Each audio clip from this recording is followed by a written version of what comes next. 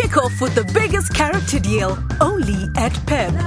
Babies' tees and vests, only $39.99. Kids, just $44.99. Buy any two and score a saving of 10. More deals, more fun in store. Life's better with Pep.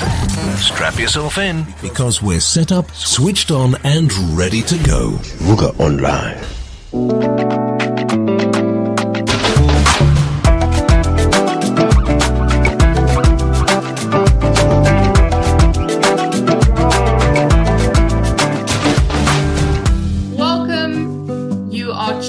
Healthcare Hour with Qvist. And can you believe this week seems to be going by very quickly? My guest and I were just laughing about, one second it's 1 month, then it'll be June, and then it'll be December, and then we'll be in the next year. But I do hope that you are making sure that each day has the gorgeous, juicy bits in it, and that you're noticing and you're being grateful.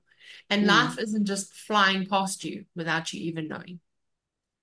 Now, as you know, Healthcare Hour with me is all about healthcare professionals. It's all about knowing that healthcare professionals are people. And we often feel like, oh, we can't talk to them, we can't whatever. We've just got to be told what to do.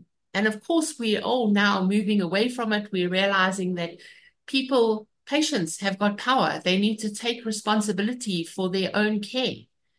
But it's also about us improving the relationship between the healthcare professional and the patient, and us also gaining knowledge, gaining information. And so this show is also very much about us talking about things we wouldn't normally talk about, but at a level that we can all understand. So often you will hear me, go back. Let's find out exactly what that is. So my guest today, who is no stranger to you, she's been on our show before, Dr. Brenda Kubheka. She's come back to talk to us today, and so we're very glad and grateful to have you here. Hello, Brenda. Hi, Colleen, and thank you for having me.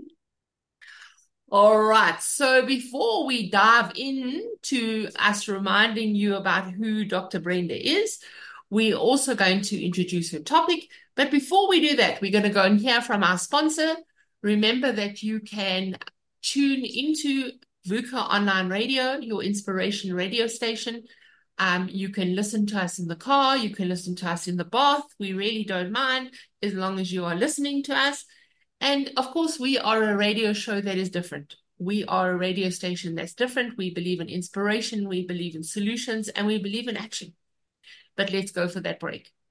SA's lowest cost bank account is here. No monthly fees, no debit orders, and free money transfers. Now you can do even more from your phone for free, like pay bills and buy airtime or data. And it works on any phone. Register via the ShopRite app or dial this number. Powered by ShopRite. You are listening to VUCA Online Radio. Welcome back. You are tuned to Healthcare Hour with Qvist. As I mentioned before the break, we have got Dr. Brenda Kubheka, who is a returning guest. She's come back to visit us. So thank you very much for that. Thank you for inviting me. Let's tell you more about Dr. Brenda Kubheka. What I was saying is that Brenda, for me, is a lady with a giant heart. She likes to be able to make sure that people are living their best lives, and that if she could help you, she will. She reaches out to people, and she has, yes, as I said, a beautiful heart. But more than that, for me, she personifies and you think like, Colleen, what? Okay. So often in our career, we think, we must be a doctor, or we must be an accountant, or we must be whatever. But Brenda's the and. She is a medical doctor, but also she has a thriving career in media. And you might even recognize her from your TV screens, as she is often on SABC. Okay. And also is interviewed on various news channels. You may be the type of person, because she's not only a student, she's also a teacher. So that and, yes. Now, Brenda is also very interested in social justice, patient safety, entrepreneurship, and the intersection between humanity and technology. And I'm sure we're going to dive into more that technology story today. But first, Brenda, how are you today? I'm good. Yes, this is my second week back from a long leave of 4 weeks, which was great and reminded me that I need to plan to take some time off at least every 3 months and not wait to feel tired before taking a break. So I Yes. feel great. Yes, spot on for us to be the Olympic athletes and to build the rest in, not to wait until we get to the end and then say, okay, when we get there, then we'll rest. Mhm. Yeah. So well done on building the breaks, and I'm sure that you're going to be doing that this year. I will. So, Brenda, what have you come to share with us today? So today we'll be talking technology, specifically artificial intelligence. And as you had mentioned, that I have a special interest in the intersection between society, health, and technology. And I think this is the right time actually to start having conversations with the profession and also with the public with regards to artificial intelligence and the benefits and the challenges that may also be presented by deploying some of these tools in healthcare. Yeah, I think when we talk about AI, that for a lot of people, it's like, oh, what is that? Oh, don't know. Like, oh, okay. And a lot of people have, no, we shouldn't have AI. Let's just get rid of it. Mm-hmm. As opposed to saying, okay, how do we embrace AI? How do we use AI for the best? But also, as you said, take into account the challenges. So let's start in the beginning for our listeners. What is AI? Okay, just simply put, so AI is equivalent, it's artificial intelligence, which is equivalent to the intelligence of a human being. And this being based on, computing large amounts of information and that being used for the computers to actually learn and be able to mimic decisions that will be made by a human being. But it also has potential of making decisions far beyond what a human mind is capable of. Okay.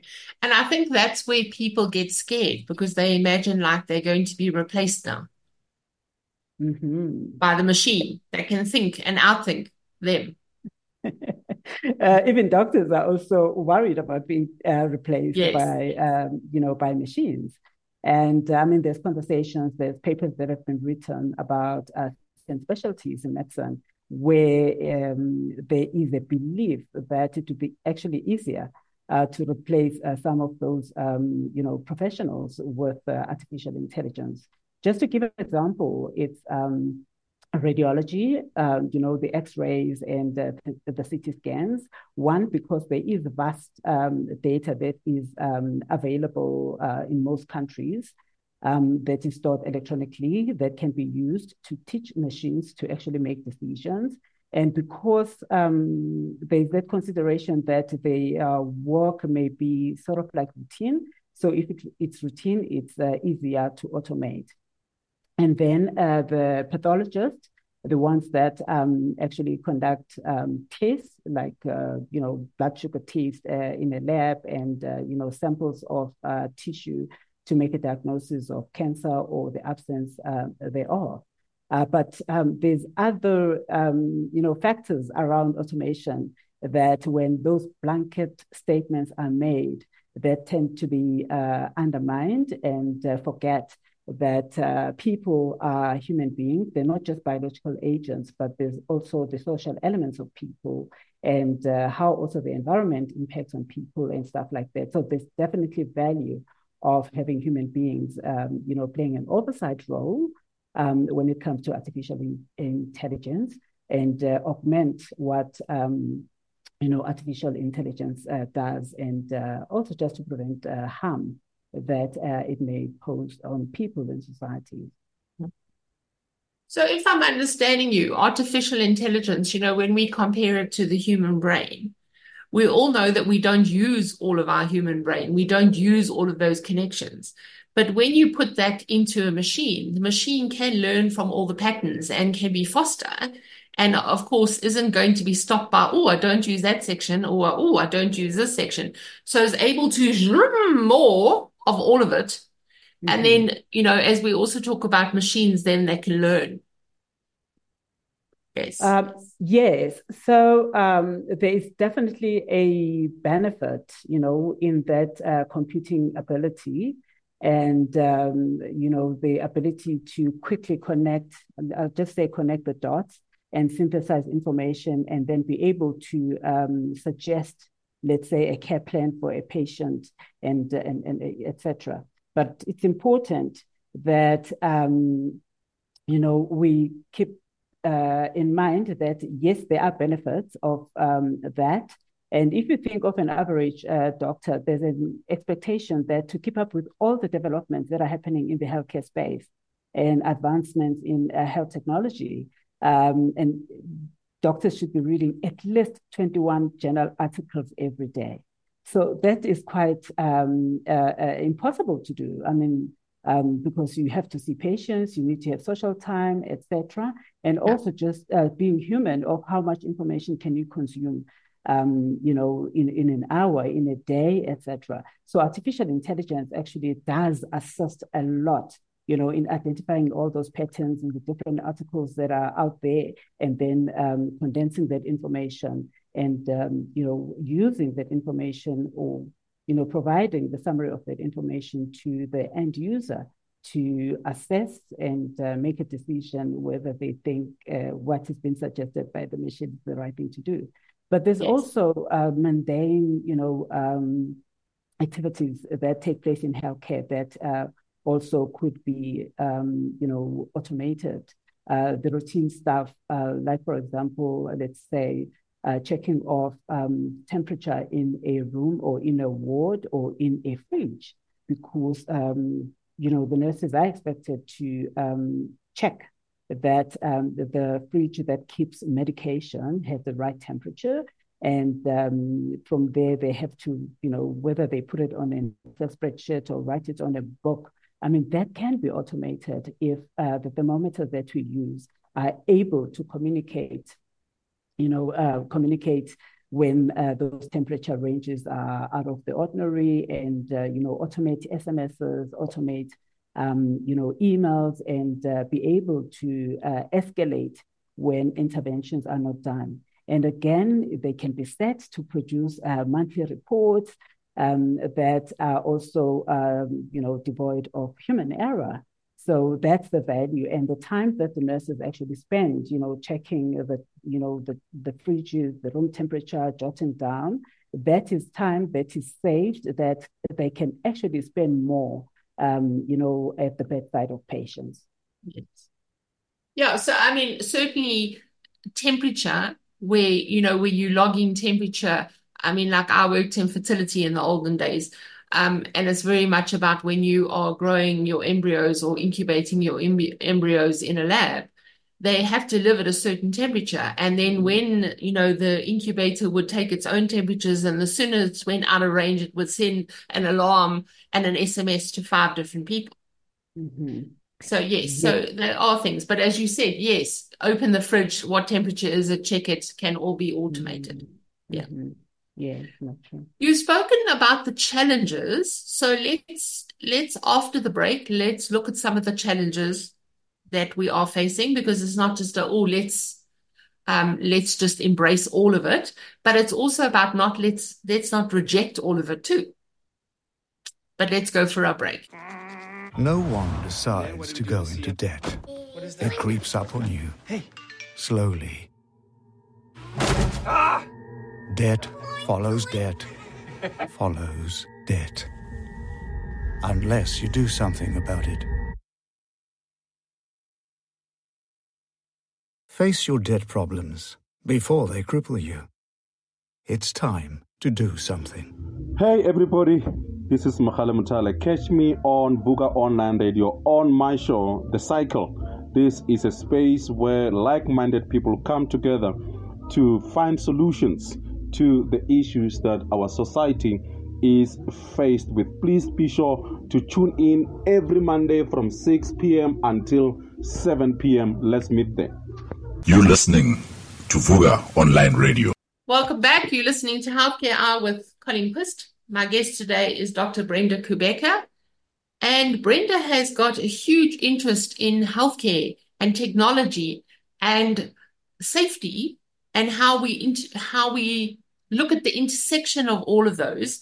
And we've been talking about AI, artificial intelligence, and also understanding that it has got huge benefits in healthcare because it allows us to automate things. It also allows us to be able to put in something and get out a faster result and a more accurate result, especially if we're looking at diagnosis or we're also looking at a treatment protocol that we're wanting to plan. But you've said that there are challenges and, you want to look in a global context and also in a South African context. Let's hear about those, Brenda. Okay. So, yes, there are benefits of, deploying AI technologies in healthcare. And if we look at the South African context, or let me say the context of low to medium income countries, of which South Africa is one of them, is that these solutions tend to be imported from, the global north. So this means that, these are solutions that have been trained on foreign data that doesn't look like, that doesn't have the same demographics as South Africa. So that does present a problem because it may perpetuate inequalities within the country. Take, for example, a tool that was tested on fair white people's skin for skin cancer. And the same tool, if it's deployed without asking those questions as to where was it developed, how was it tested, where's the data, and also what the algorithm behind the solution, which is not always available. You may find that it may underdiagnose people of a darker skin color because it is the data that was missing when it was being developed and when it was tested. So those are some of the challenges that come with artificial intelligence. So that's the data bias that is influenced by, it may not be intentional, but it's because of where the tool was actually developed.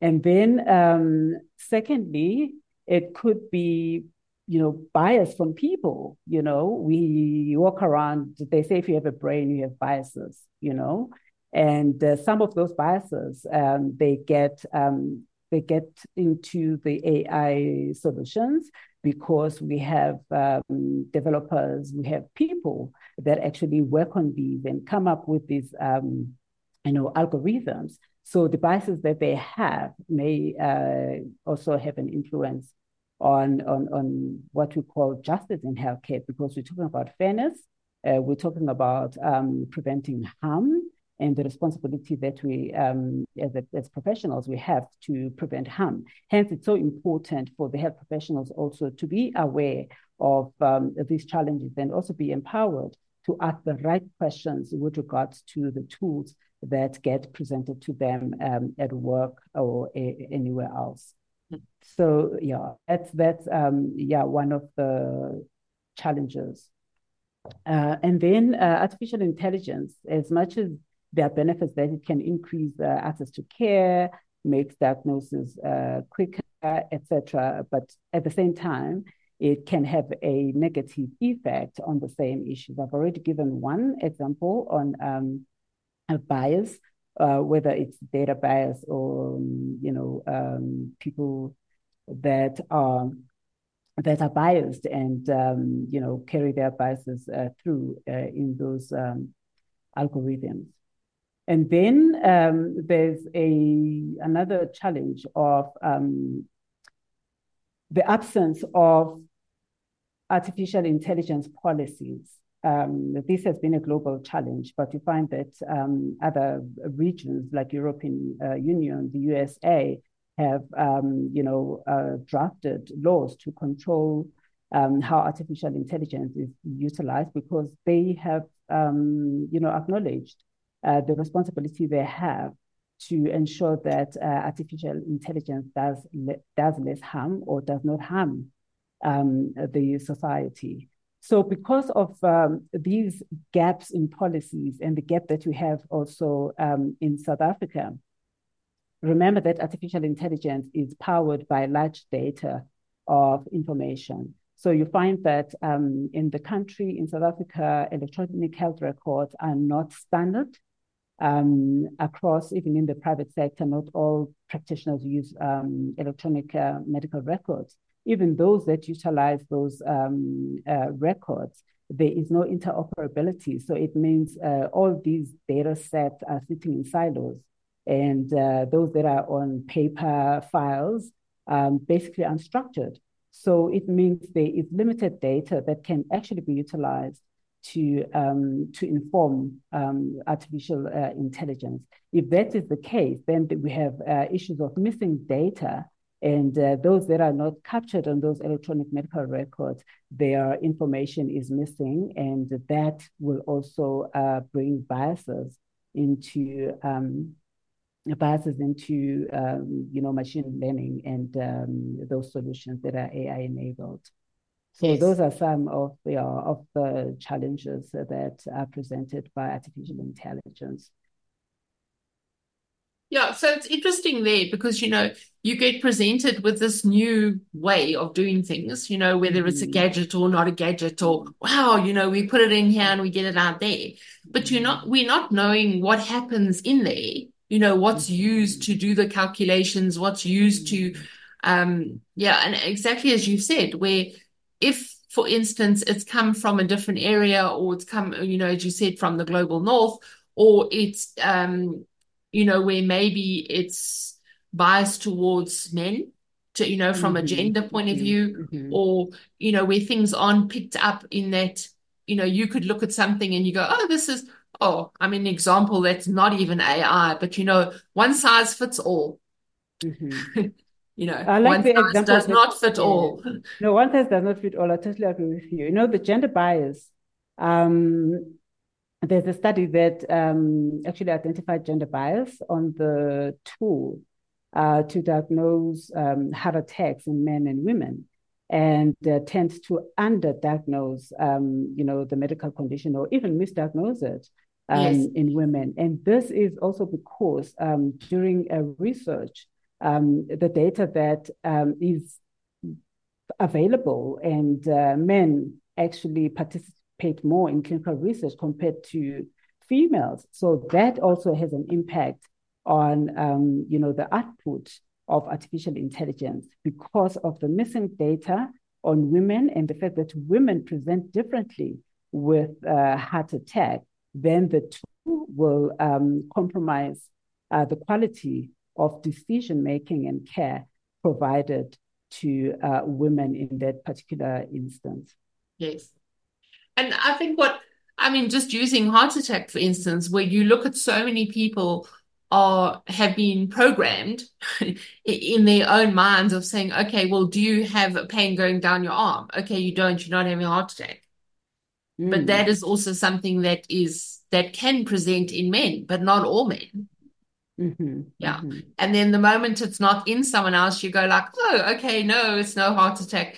Meanwhile, you're a woman and you weren't going to present with those symptoms in the first place.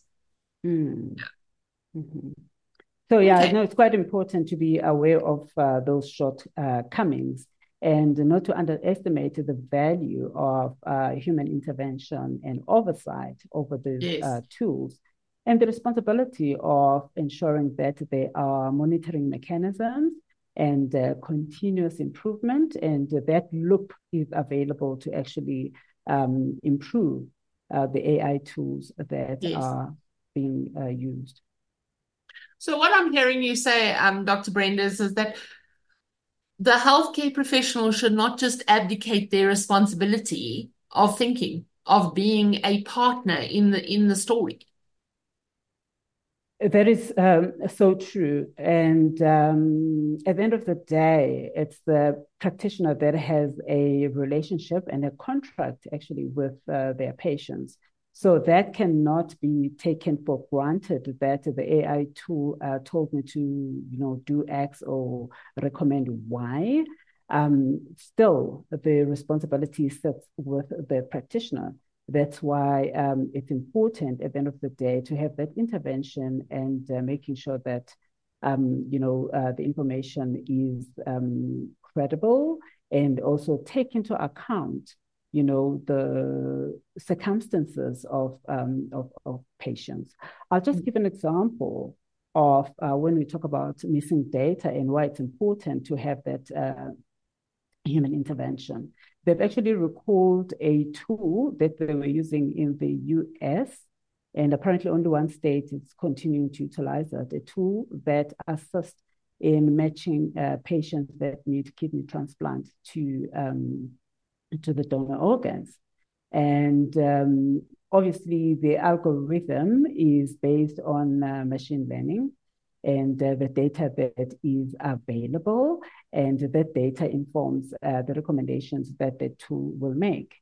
And take that tool and bring it to South Africa, where you find that not all provinces have a center where the organ transplants actually can take place.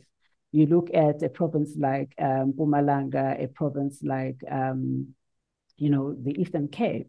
So if you just take data as is, you actually, and what comes out of the AI tool basically means that, disregard these two provinces because people from that province don't actually need organ transplant, but their data is missing because maybe it's been difficult to access the care. And maybe those who were able to access the care, especially in the public sector, they were sent to other provinces to actually access that care. So it's not that the care is not required, but the data is missing because of how the health system is designed and how it's able to provide certain services. Thus, the utilization data, one, either becomes available or there is, missing data for certain groups of people or societies. Yeah, so it's quite scary in one way, but it's also about us just taking ownership of it, of being accountable and not abdicating, and also understanding that our legal colleagues are not going to subpoena the AI. They're going to subpoena you, the person. Yes, no, that's true. Yeah. So that's why it's important. I mean, so many startups look at AI tools and AI tools that can be implemented in healthcare, but you find that sometimes there's no involvement of health professionals in the life cycle of product development. So it's quite important. That's a message that I would send out there, that they get the right people or potential end users involved in the development of these tools. One, they understand the context better, so they know what will probably work and what won't work. And then two, for this tool to be used, they also need to be trusted.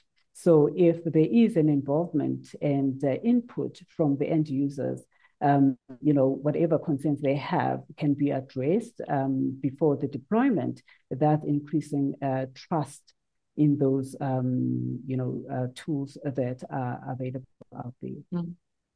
Yes, and then just before we go for our break, it's also understanding that people in different parts of the world also need to step up and be part of this research, to be part of what goes into making something, so that we remove some of the biases, assuming biases and biases, yes, whatever, the plural of bias.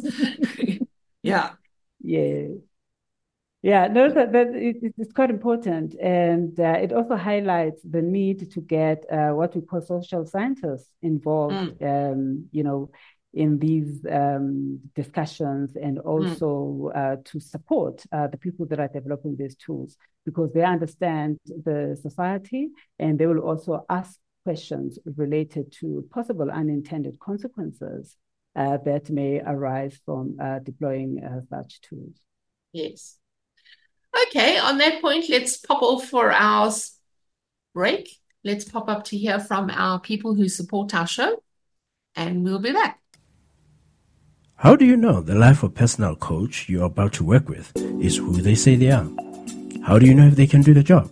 At the Africa Board for Coaching, Consulting and Coaching Psychology, we can tell you. So, before you share your secrets and spend your money, check with us first. Visit www.abccccp.com or call us on 012-751-7608. The ABCCP, the professional. Waking up all day to Vuga Online. Welcome back. You're listening to Healthcare Hour with Colleen Qvist. My guest today is Dr. Brenda Kubheka, and we've been talking about AI in healthcare, how it's something that we need to embrace. It's something that can change healthcare. It can certainly make a difference, but we need to be accountable and responsible and not just give up all accountability for it. We need to also understand that there are challenges, and some of those challenges come into how the data has been collected. Sometimes it's collected without understanding that there's a bias or that there's an omission in it. And we've spoken about, for instance, if you collect data on a certain color skin, then does it work? Does the algorithm work on skin that's not that color? Does it work if you have got an algorithm that doesn't have gender in that it misrepresents or underrepresents a gender? So yes, interesting. You've also said as well that policies are not keeping up with AI. Because, of course, policies take a long time to write and to fight over, and to lots of committee meetings, and no, we're not changing 4.2.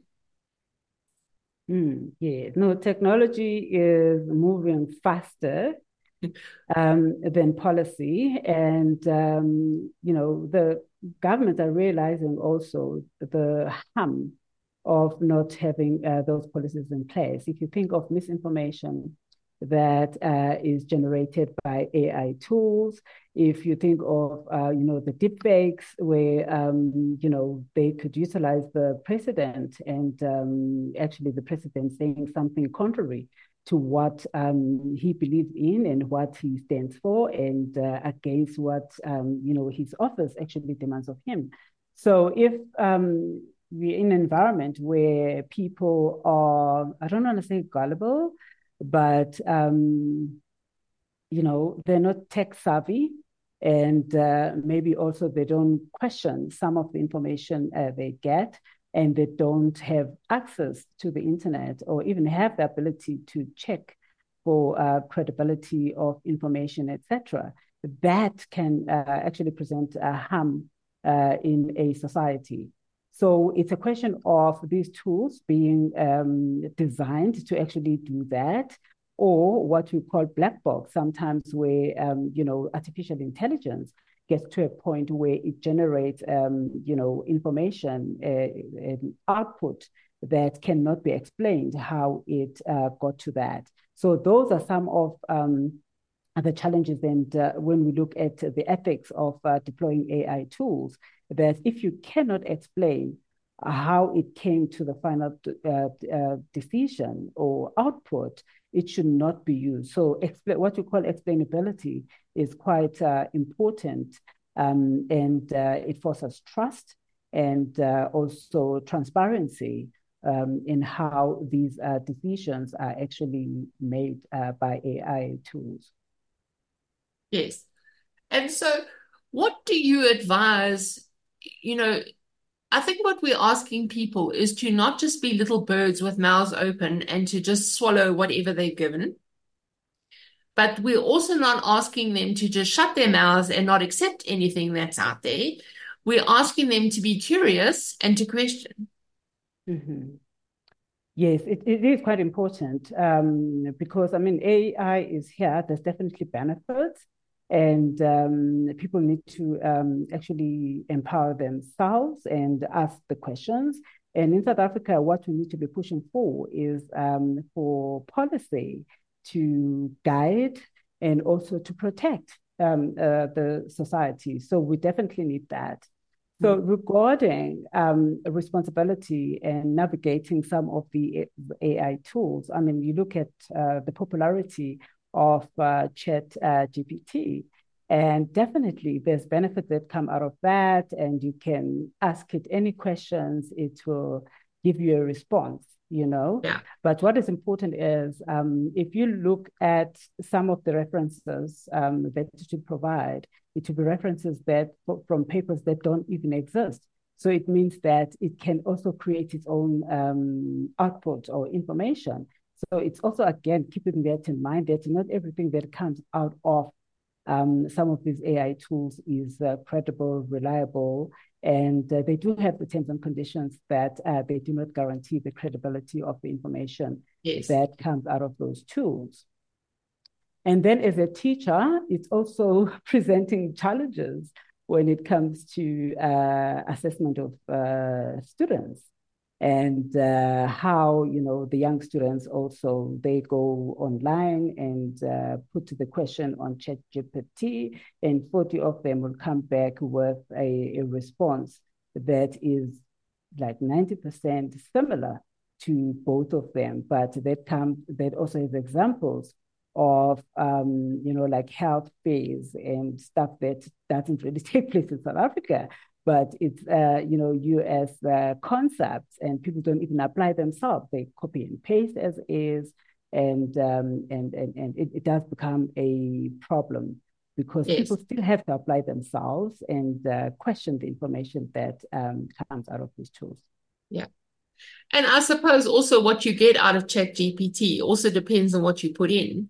But I mean, certainly on some subjects, like if you put in emotional intelligence, you know, tell me about emotional intelligence for healthcare professionals, it churns out a whole bunch without you putting in anything, you know. So it's clearly that other people have put in it. And that's where what space was the other person in when they fed the emotional intelligence information to ChatGPT. Yeah. Again, because it computes the large amounts of data that is available out there. So some of it is, it's not fact checked. So there's definitely an element of, or a need for one to check the credibility of that information. The example that you gave, like, you know, emotional intelligence, there's so much information out there about emotional intelligence. But if you were to ask about yourself, write an essay on Brenda. But I mean, there's obviously a lot of information out there. We should do that. We should have a Chat GPT, write an essay on Dr. Brenda Kubheka and see what it comes up with.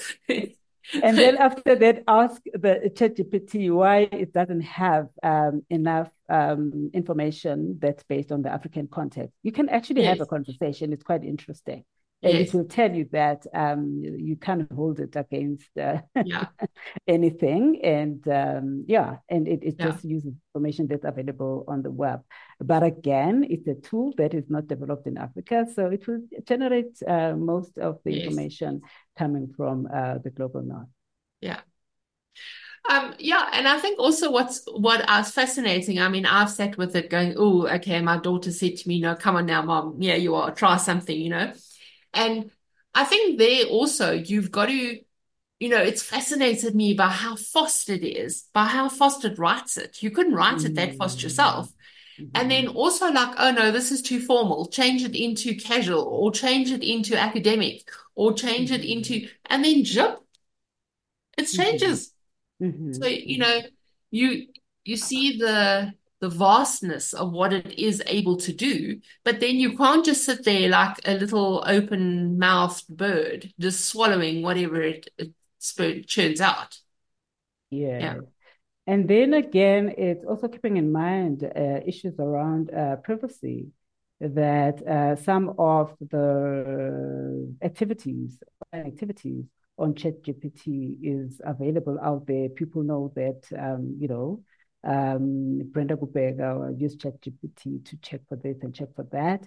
And other people have taken work-related information or documents and put on ChatGPT for whatever reason, maybe to correct or check grammar. But remember that you're also putting your organization at risk by having that information out there, in an open platform. So there are risks that people need to keep in mind. If you use ChatGPT as Dr. Google, again, there's that risk that information may be out there. People knowing that you were asking questions about, whatever medical conditions, etc. Yeah. Yeah, so interesting. I hadn't thought about, if you saying, here's my work document, highly secret work document, but you're asking ChatGPT to fix it or to change it to whatever. It's now out there. Mm-hmm. Yes. It's being gobbled up and sent to other people in terms of data. Mm-hmm. Yeah. So, we have to keep that in mind, the risk of privacy in mind. Okay, so I think fascinating. What I've liked about this conversation is about not saying, okay, no, it's evil. Let's just get it to go away. Let's put it in a box and, it's here. It's not coming. It's here. It is amongst us. And we're using it every day without even realizing it. But it's about saying, where's our responsibility to just not swallow everything and to not just embrace everything without being curious as to what was the input. Yes. Yeah, there are a lot of benefits of using artificial intelligence in healthcare research, in resource planning, predicting demand for services and planning for that. And we've seen also during COVID-19, the deployment of, artificial intelligence. And obviously, some of the challenges came with the speed of those solutions being developed and the steps that were not followed with regards to the impact analysis ethically and socially. So with those benefits in mind, we also need to keep, be aware of the challenges that are presented by ChatGPT and other AI solutions. But the most important gap that needs to be addressed in our country is a policy gap to ensure that there are standards, legal and ethical standards that apply to all these AI tools, and that there is monitoring and also a level of accountability. Because when there's a policy that's lacking, accountability also becomes a challenge to actually allocate to a particular individual or particular organization. So we definitely need, policy guidelines and. And then just, before we close, it's also then seeing that we can't write policy. People who know about AI don't necessarily have to write the policy documents of 2.3.6.8, but they need to be able to contribute to the people who are writing the documents, because the person writing the policy must know, they must have input. So there in itself is our own AI, where what's the data coming in to be able to write the policy. Yes. I'm also going to say or state that there's a significant role that academics and experts in AI can play by just being available for interviews, community conversations, and talk to people about AI using a non-threatening language so that people understand what it is and understand the benefits and also understand some of the challenges that may come with AI. Then people will be able to contribute meaningfully to those policy developments.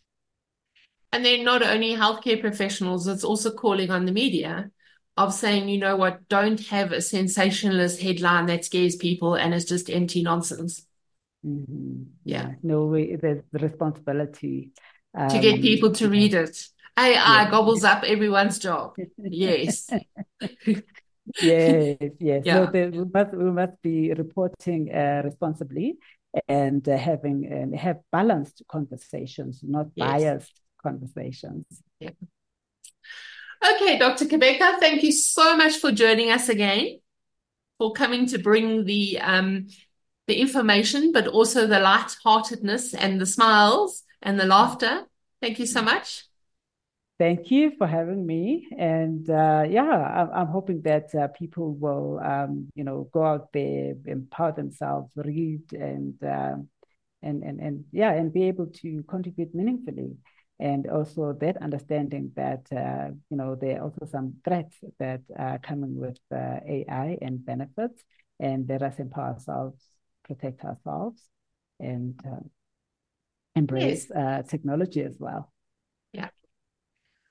Okay, so thank you very much to our guest, Dr. Brenda Kubheka, who's joined us today.